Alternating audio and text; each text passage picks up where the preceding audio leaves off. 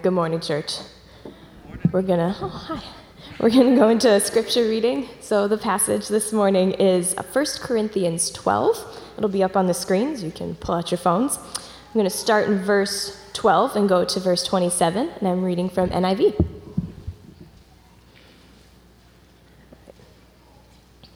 Okay, 1 Corinthians 12. Just as a body, though one, has many parts, but all its many parts form one body, so it is with Christ. For we were all baptized by one Spirit, so as to form one body, whether Jews or Gentiles, slave or free, and we were all given the one Spirit to drink. Even so, the body is not made up of one part, but of many. Now, if the foot should say, "Because I am not a hand, I do not belong to the body," it would not for that reason stop being part of the body. And if the ear should say, "Because I'm not an eye, I do not belong to the body," it would not for that reason stop being part of the body. If the whole body were an eye, where would the sense of hearing be? And if the whole body were an ear, where would the sense of smell be?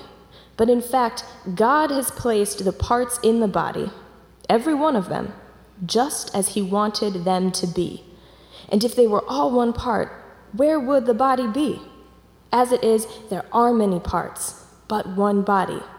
The eye cannot say to the hand, "I don't need you," and the head cannot say to the feet, "I don't need you." On the contrary, those parts of the body that seem to be weaker are indispensable.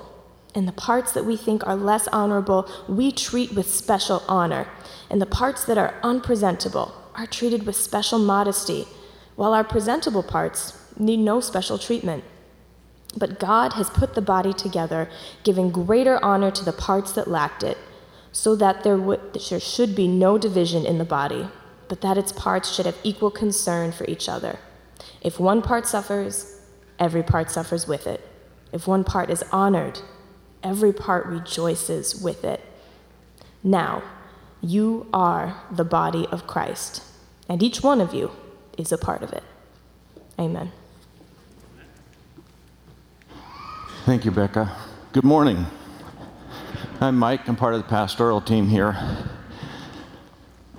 One of my favorite things about church is the church. You. And it's not something we talk a lot about. And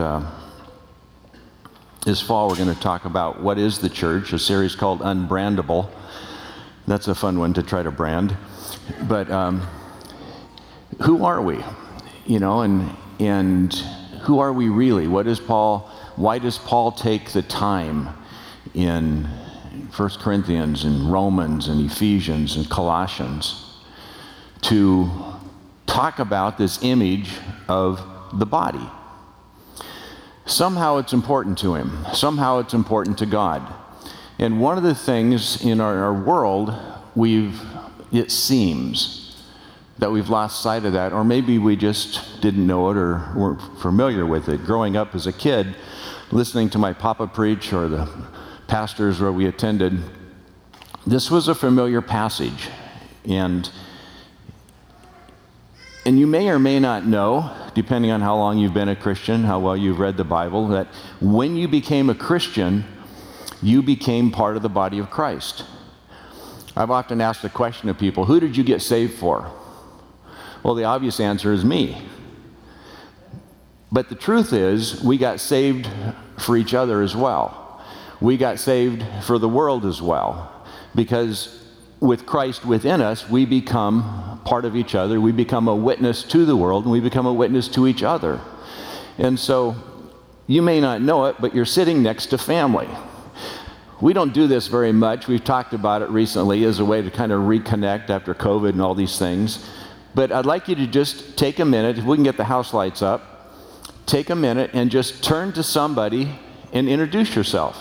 Now, preferably, not your wife or your husband, but somebody you don't know. Okay? Now, this is a short exercise, like 30 seconds. So, go.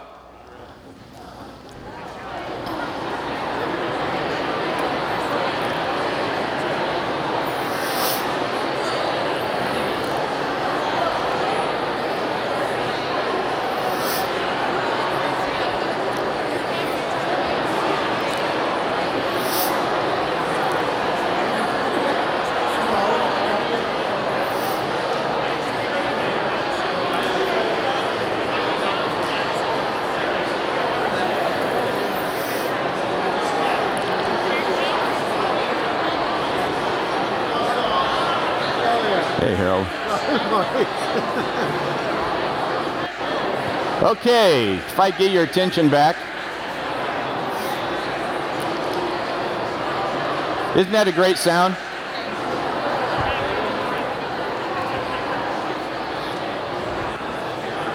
$34, $35, $36. I knew this was tricky. Okay, if I can get your attention back, we'll continue on. How many of you just met somebody for the first time? Raise your hand. I want you to look around. Keep your hands up and look around. Okay, you can put them down. What a bummer. So Paul says we're family, that we need to know one another. Why? Why is that so critical to God? Why should I know you? Well, maybe we're cousins. I don't know. But we're called to know each other in such a way, not just, hi, I'm Mike, but hi, I care about you. Hi, I love you. Hi, can I defend you? Hi, can I serve with you? And that's something I think we've lost sight of in the body of Christ. And maybe we didn't know it because of, like I said, we haven't been in the body that long. But Paul says, you're not like a body, you are the body of Christ. In Ephesians it says that Christ is the head of the body, but he's also the supreme king and Lord of all. He's Lord of more than just the body, but he is Lord of the body. And that's important for us to get a grip on. See, none of the cells or organs or in any of our bodies are the body by themselves.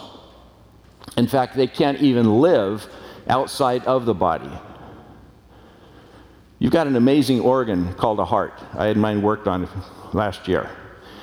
And I've seen pictures of the crazy thing pumping away. But they had a time limit when they could cut it off from the rest of the body or it would die. The most powerful organ that keeps me going, that keeps the blood pumping through our veins, without the rest of the body, is worthless. A lot of people look at Nick, was getting on a ferry last. I talked to him this morning up in Washington Island in the Door County with his family. He says hi, then he said bye. We look at him as the most important in the church. He's not. He's the mouth. We look at somebody who comes in and cleans communion cups, and we don't even know that they do that. Did you know that for, I don't know how many years, decades, there were 4 women that got together every Friday morning and put the bulletin together? They just sat in the staff room over here and talked and had coffee and did that. And we just came in and used the bulletin. And it was wonderful. How'd that happen? Well, part of the body put it together so that you could enjoy it and benefit from it. We need each other. And that's so critical to wrap our head around. Because as Scripture said, if an ear thinks it's the big deal and all you can do is hear, that's a problem. Or if all we can do is see, that's a problem. If I twist my ankle, I can't move around, so it doesn't matter if I can see everything because I can only see what's in front of me. I need my ankles to move my feet so I can get around so that my body can function and see and do multiple things. We're connected. The other image is the family. And the family, Paul talks about in Ephesians, 1 Timothy, 2 Corinthians. Jesus talked about it in Matthew. 1 John talks about it. And he says we're brothers and sisters. Now, one of the things that's important to understand here is you don't get to choose your 3 primary relationships. Actually, 4. You don't get to choose the family you're born into. Some of you may like your family. Some of them are like, my youngest daughter, continually asked us all through high school, "Are you sure I'm not adopted?" "No, you're ours. Your smarts came from us." And she had to be convinced sometimes, because she was just very different than Jocelyn and Essel and I. We'd like to adventure. She liked to plan. She wanted to know. The last question every night was, "What are we doing tomorrow?" "I don't know. Waking up." That wasn't enough for the kid. She wanted more. You can't choose the neighbors that you have. Why does Jesus stress love your neighbor? Because you have to learn to do it. You have to choose to do it. You're there to build community, but you're also there as a Christian to explain through your life actions what it means to be Christian, what it means to love your enemy, what it means to love your neighbor. I had a friend who moved into a cul-de-sac, and he found out everybody in the cul-de-sac were Christians. He said, "Isn't that great?" And I said, "No, you should move. You're no good there. You're safe, but you're no good. You're not a witness." He just looked at me like I was crazy. The third relationship is you can't choose the God that you love and you serve because he chose you. There's only one God, regardless of what culture might want us to believe. There's only one true God, and we get to adjust to him. We get to choose to follow him. And the fourth that I mentioned is your body. I didn't choose this body. Some of you didn't. Some of you are proud of it. That's great. Lucky you. But the rest of us have to adapt to it. We have to learn to function in it. We have to learn to live in it. And that means that we deny things and we take on things. It means we exercise. It means we do certain things. And we have to adapt and learn. And Paul is stressing those two images of the body and the family to help us understand that you may not get along with everybody in the body of Christ. And God says a big "so?" Or maybe even "so what?" Get over it. Learn to love one another. And with the power and presence of the Holy Spirit, we can do that. Because we take on the characteristics, Christ-like attitude, so that we can love each other. We can appreciate one another. We can learn that we're family. We can learn that we're body, so intricately involved with each other that if we don't function together, we die. What do you call a body that is only 70% working? Dead. You know what the average in America of volunteerism in a church is 20%? And we wonder why our churches are floundering? What would happen if each one of us determined today that you were going to do something that was necessary and was something you could learn to enjoy, that was good for the body of Christ? What would happen to High Point? Now, High Point, thank you so much, because we range in more of the 40-50% of you volunteer to do something. And that's one of the reasons we've grown. That's one of the reasons we're healthy. That's one of the reasons we've got 50 small groups. Why?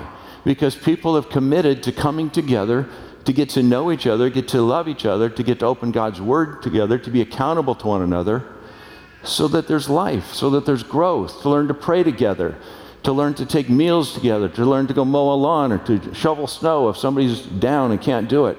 We do those things and there's great reports, but that's still only half of the body. It's not enough. We've got a world out here around us that needs us to function fully as the body of Christ. And if we choose to do that, we're robbing ourselves of God's goodness for us. We're robbing somebody else for what we should be providing for them. And we're saying no to the opportunity of being a whole image of Christ to our community. And as Nick said in the video, we can't do that. And we can't do that because God says, don't. He says, function and be a body. Because we are the representation of Christ to the world. Now, I get it. One of the hardest things to lay down is our independence. After all, we're Americans. We are built on our independence. We are built on the individual, my choices, the things that I bring to the table. And now we've taken it so far that we have my truth. No, we don't. We have one truth, and we bring our lives in line with that truth. We bring our lives in line with each other as we seek to learn and to follow this truth. And it's difficult. If I ask how many of you are busy, every hand would go up. But the truth of the matter is, you choose what you want to do. We each only have 24/7. We each only can give 100%. Nobody in the room can give 110%. It's just impossible. And we choose to be about the things that we're a part that we want to do every day. So the question then is, what do you choose? What do you choose to do? One of the things when people come in and especially if they're anxious, lack of rest is a great recipe for anxiety. Being driven too many directions is part of that recipe for anxiety. So one of the exercises I invite people to do is take a week-long schedule, and it's best if you can divide it into hunks of 15 minutes, but if you want to do 30 minutes, that works too. And write down at the end of the day your schedule in 15 or 30-minute blocks. What did you actually do? And then take some time on Sunday afternoon and look back at your week and find what you did and you didn't do. I've never had an exercise done by somebody who didn't find at least 8 to 12 hours of time that they had that they didn't know they had. Now, sometimes we also have to ask the question, is what I did what I should have been doing? And that increases. How many hours of TV do you watch? How many movies do you go to a week? Oh, there's nothing wrong with TV and nothing wrong with movies, unless it takes away from you being a person. How many YouTube videos can you watch in a day? How much time on social media should you be using? How much mindless facts do we know just to fill our time and space so we don't have to get next to somebody who we call our brother or sister and ask the question, how are you holding up today? And then shutting up and listen. And maybe crying, maybe laughing, maybe offering to pray with them because we're too busy. That's a lie. You are not too busy to do what God asked you to do. He created us. He knows our capacity. He knows what's good for us. So when He says you're connected to each other, that must be a really good thing. And it's up to us to adapt to that. It's not up to us to say, that would have been great, but I'm just too busy. I don't know what Paul was thinking. He sure didn't understand what my life was going to be like. So I've just kind of redlined that verse out. It just doesn't work for me.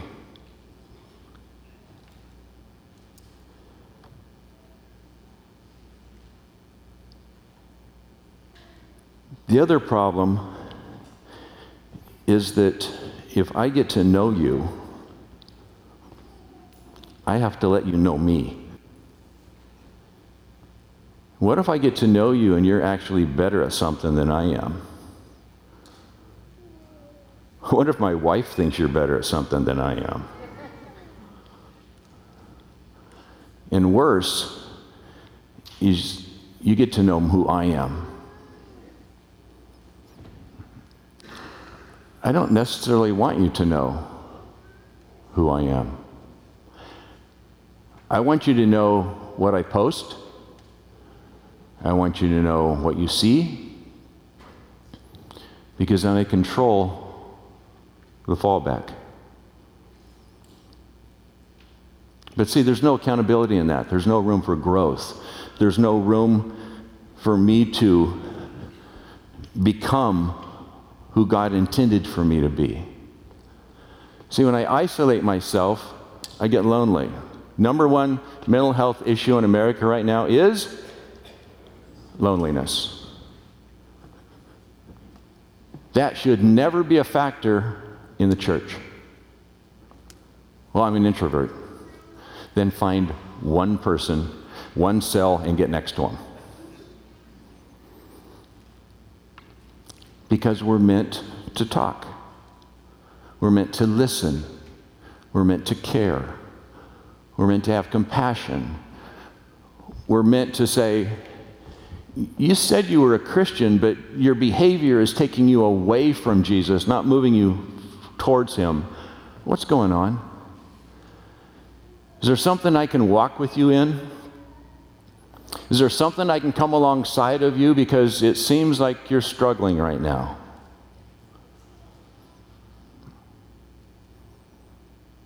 See, loneliness isn't one of the gifts of the Spirit. Fellowship, love, care, compassion, unity. Those are things that the Bible talks about. We all carry hurt, disappointment, frustration. Some of us don't believe the church could actually do anything. Some of us have put our stock in leaders instead of Jesus. And we got disappointed. If you follow a person, you're going to get disappointed. Because people are people. We all fail. We all need each other. I got caught a couple weeks ago. Every Wednesday night this summer, don't ask what the score was, but Sean and I have been playing in a golf league. And some have asked, how do you golf with your back? I don't. I golf with my hands. And it hurts. But if I didn't golf, I would just be home by myself during that time, and that's not an option. So I golf because it's fun. I enjoy it. And so Sean called me in April, and he said, hey, there's a two-man golf league. We play another two guys in a match play. It's 14 weeks long. You want to play? And I said, man, that'd be a lot of fun. It was $400 for the summer. It was about $23 a round or something, plus some prize money and the barbecue at the end. And he said, you got to have half of it paid up before we start and the other half by July 15th. I said, great. So I went and stopped by the golf course and paid my one half. And I went to pay my second half, and the guy says, it's paid. And your cart fee is paid too. And I'm like, Sean, did you pay that? And he goes, yeah. I can, it's fine, don't worry, it'll be great. So we played, and about 4 weeks ago, I could only play 7 out of the 9 holes. And I just hurt too bad. I said to Sean in the parking lot, I said, if you want to get somebody else to play that's more competitive right now, I get it. That's fine. And he looked at me and he said, do you think that's why we're out here?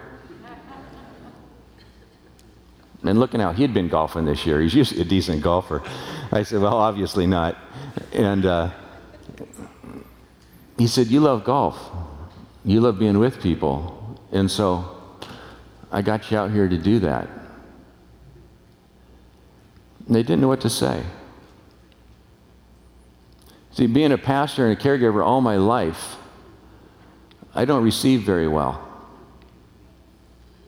It's hard. And that night, I text Sean back and I said, man, you got me. I'm not a very good receiver, and I didn't know what to say when you just blessed me. And I had to repent to God, and I had to repent to Sean, and learn to say thank you with no other explanation, and to receive God's blessing to me from a brother in Christ. And sometimes being part of the body is awkward. It's difficult. Sometimes we hurt each other. Anybody other than me, I'll raise my, if I had 3 more hands, I'd raise them too. Anybody ever hurt anybody with your words? Yeah. Don't put them up too high. Church hurt is some of the worst hurt in the world because in the back of our minds, we know they're supposed to be loving. And then they come out with this stupid statement. Or they walk by us and don't acknowledge us. Or a million other things. I was on an airplane. I have no clue where I was going, but this guy sits down next to me, and it was when I was with Billy Graham, and he says, what do you do? Real extrovert type guy. And I said, I work for Billy Graham. That's always a stopper or a starter. And he looks at me and he goes, I'm an atheist. And I said, okay, Jesus, not out loud, but in my mind, I said, help! And what came out of my mouth next was, you must never have really known God, or you would have liked him, or it was church hurt. And his face just went blank. And he said, how did you know? I said, because Christians can be mean. He began to weep. And he told me this pretty horrific story about being in leadership at a church and being attacked by people that he thought were his friends. And it didn't just drive him out of the church, it drove him away from God. And I said, man, I am so sorry. But let's get your eyes back on where they belong. Let's get them back on Jesus. See, Jesus didn't disappoint you. People did. And once we got that settled, and we had a really delightful flight talking about Jesus and the Bible, and he was quite learned. He was just hurt because we know we're supposed to trust each other. We know we're supposed to be able to share and be heard and loved. We're supposed to understand what the word confidentiality actually does mean. And that the only person we get to talk to without permission is God.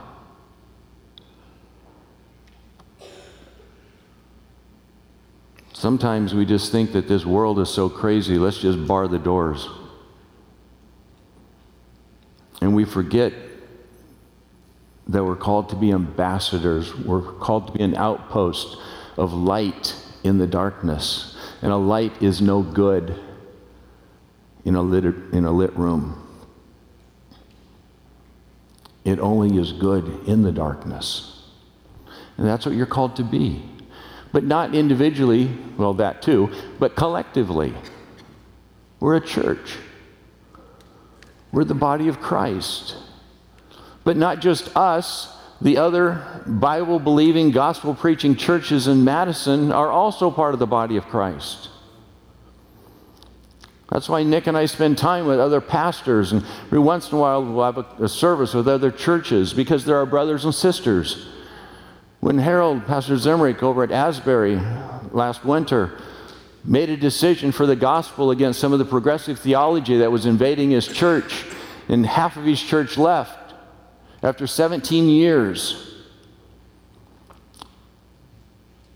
We talked with him, we walked with him, and we gave them a gift, he and his wife, so they could escape and refresh for 3 or 4 days. And he just wept. He said, I've never known the body of Christ in Madison to do that for another pastor. Shame on us. We're the body of Christ. We're to love one another. Every time you go down the street and you pass another church, be praying for them. Those are God's people. And if they're not God's people, they think they are, and they need to come to Jesus. But pray either way. That's why Boyd could pray for missionaries around the world, because they belong to us and we belong to them. That's why there's been billions of people. And Hebrews says there's a cloud of witnesses watching us, those who have gone before us. And someday we will be part of that cloud, and we'll be watching those who are coming behind us. Because we're the church of Jesus Christ. And He is the head, and He is Lord, and He is God. But if we don't love one another right here in this room, if we don't serve together and take care of each other, we'll miss so much of what God has for us. See, there's this other thing that a body has to do, and that's called responsibility. You have to eat. You have to drink fluid, good fluid. You have to exercise. You have to do the things that make you strong. I've told this story before. Esther would just ask me the first 2 years of marriage, you been in the Word today? You taking time to talk with the Father? It made me mad. I was a pastor. What really made me mad was I hadn't. And she had. Finally, I said, why do you ask me that? And she said, because your mother asked you to eat always asked, did you eat your vegetables? Did she want to just poison you with peas? No, she wanted you to be healthy. I want you to be healthy. I want you in the Word. I want you in prayer. I want you in fellowship with your buddies, because it keeps me safe as a wife. I know what you're like without Jesus, and it's ugly. So get in the Word. She meant it. 43 and a half years later, she still asked me. The woman has tenacity. And I am healthier because of it. Because I'm not meant to do this by myself. What time is it?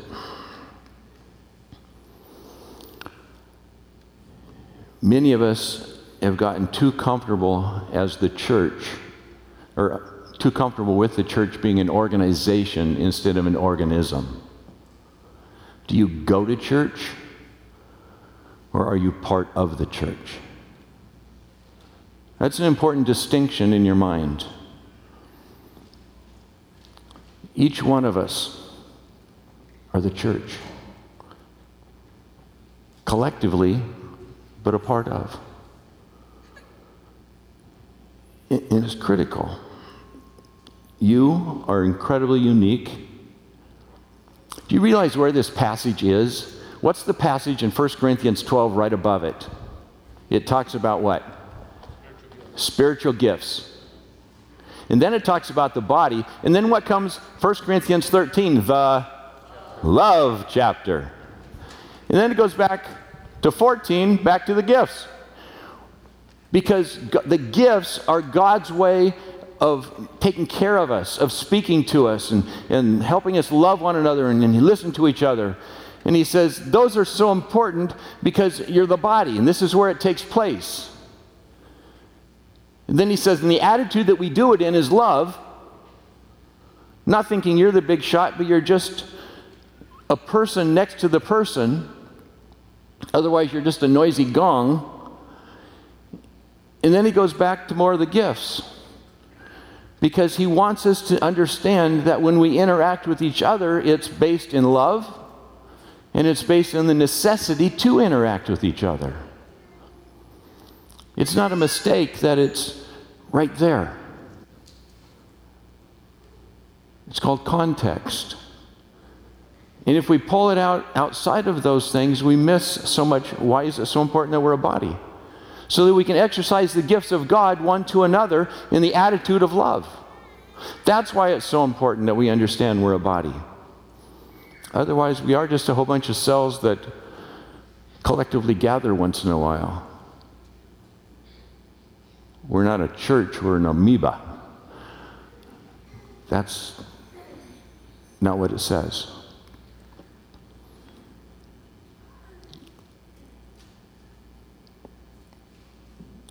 We have responsibility. I got home one Sunday. Estel said, "Great sermon. Will you take out the garbage now?" Okay. Why? Because it was full. Because Monday morning's trash day at the house. The garbage was full, so I had to take it out. There's 3 areas of responsibility I want to just quickly hit before we close. The first is personally. Whether it's in your family, or maybe you're single, away from home, and there's a collection of friends that function as your spiritual family or the social family, we have to learn to live within that. We have to learn to love, to care, to listen, be vulnerable, to allow for intimacy. All of the things that make relationship healthy. It's your practice ground, but it's also significant because if you don't do that, you end up lonely. You end up isolated and you end up vulnerable to the enemy. If you do those things, you end up strong. You have protection around you. You can't love somebody by yourself. There has to be another. There has to be an object of your love. Loneliness is defeated in friendship with others. There's no accountability by yourself. You're the most willing to lie to yourself of anybody else. Thinking isn't challenged if it's not shared. You can be absolutely sure and be wrong. Now you're just absolutely wrong. You need others to pray with you, and you need to pray with others. God's gifts can't be exercised without the others. The next category is corporately. It's the next layer beyond friends and family, although it may include that layer. It's important for our mental health to be known and to know somebody else intimately. Praying, exhorting each other. Paul doesn't say, go to church and be exhorted. He says, exhort one another. Speak life into each other. Speak health into each other. Stop each other from running in the street in front of the car. Care about each other. Play together. Have fun. Laugh. Live life. But come together for teaching. Be part of something bigger than yourself that's significant. Bring your gifts to bear. Because we need you. There are some ministries that happen. And honestly, there need to be people doing those ministries or they don't happen. Children's.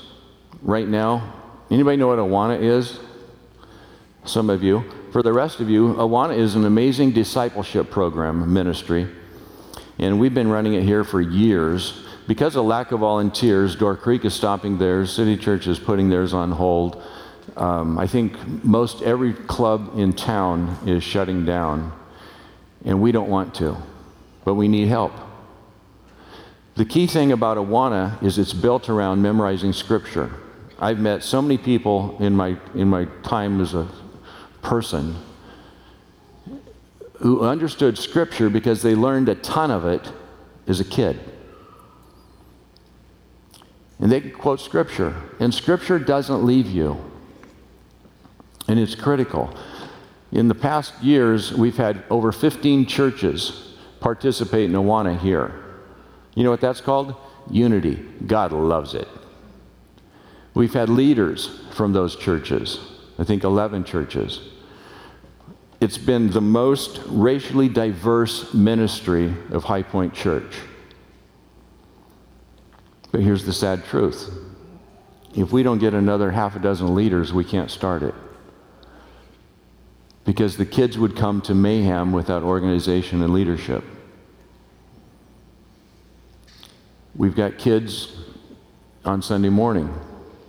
Now, we've got a good core of children's ministry leaders, but we need a few more. When the mask mandate lifts, if it does, we can open up kids' ministry second service. We're going to need more teachers. See, we got comfortable during COVID of not showing up in those roles, but they're responsibility roles. But I know a couple guys that started teaching 40-some years ago and just fell in love. You guys remember Pastor Vince Pieri? He came to me one day and he said, will you write me a recommendation letter to be a senior pastor? And I said, no. He said, why? I'm ready. I said, no, you're not. You don't know anything about kids and family. Well, what's that mean? I said, at least 6 weeks teaching 3-year-olds. You should have seen the look on his face. I said, no, I don't care if they're 3s, but in kids. 3 weeks later, he says, can I apply for the job of the kids pastor? I said, why? He said, because I love them. I said, no. He said, why? I said, you don't know enough. Come back and see me in another 3 months. Just about 3 months to the date, he goes, now? I said, yes. And for the next 3 years, he did a masterful job because he fell in love with a part of the body he didn't really know existed. His idea of a kid was not something favorable. And then we get to a little bit older people. We've got wonderful small groups, and we've got good leaders. But we need some people to help just with some of the things around on Sunday morning, connections and serving coffee and doing the hospitality things. This morning at 12:30, Aaron Hesse will be doing a training on the back patio, just about being on the connections and hospitality teams. If that's something you want to do, attend. If you want to help in kids, get a hold of Gwen Schrader. Just call the office and we'll get all the information you need. I imagine it's on the next steps. By the way, that's not the only thing we want you to go away with this morning. We want you to go away with the conviction of God's Word too. Externally, what would happen if the churches in Madison decided that they actually belong together and asked, what could we do for the kingdom of God? Worship team, you want to come on up? What could we collectively do to demonstrate care in our community? What would happen? I don't know, but I want to find out. What would happen if all the pastors weren't afraid of sheep stealers, but instead we protected one another and we encouraged one another in God's Word? What would happen if it wasn't strange for a church to bless another church? What would God's body look like in Madison? But see, none of those things will happen if we don't believe it right here.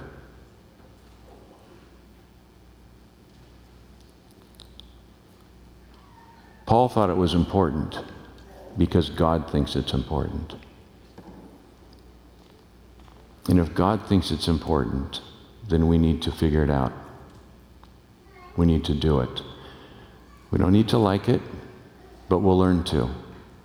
Because I've met a lot of you, and you're good people. You're wonderful people.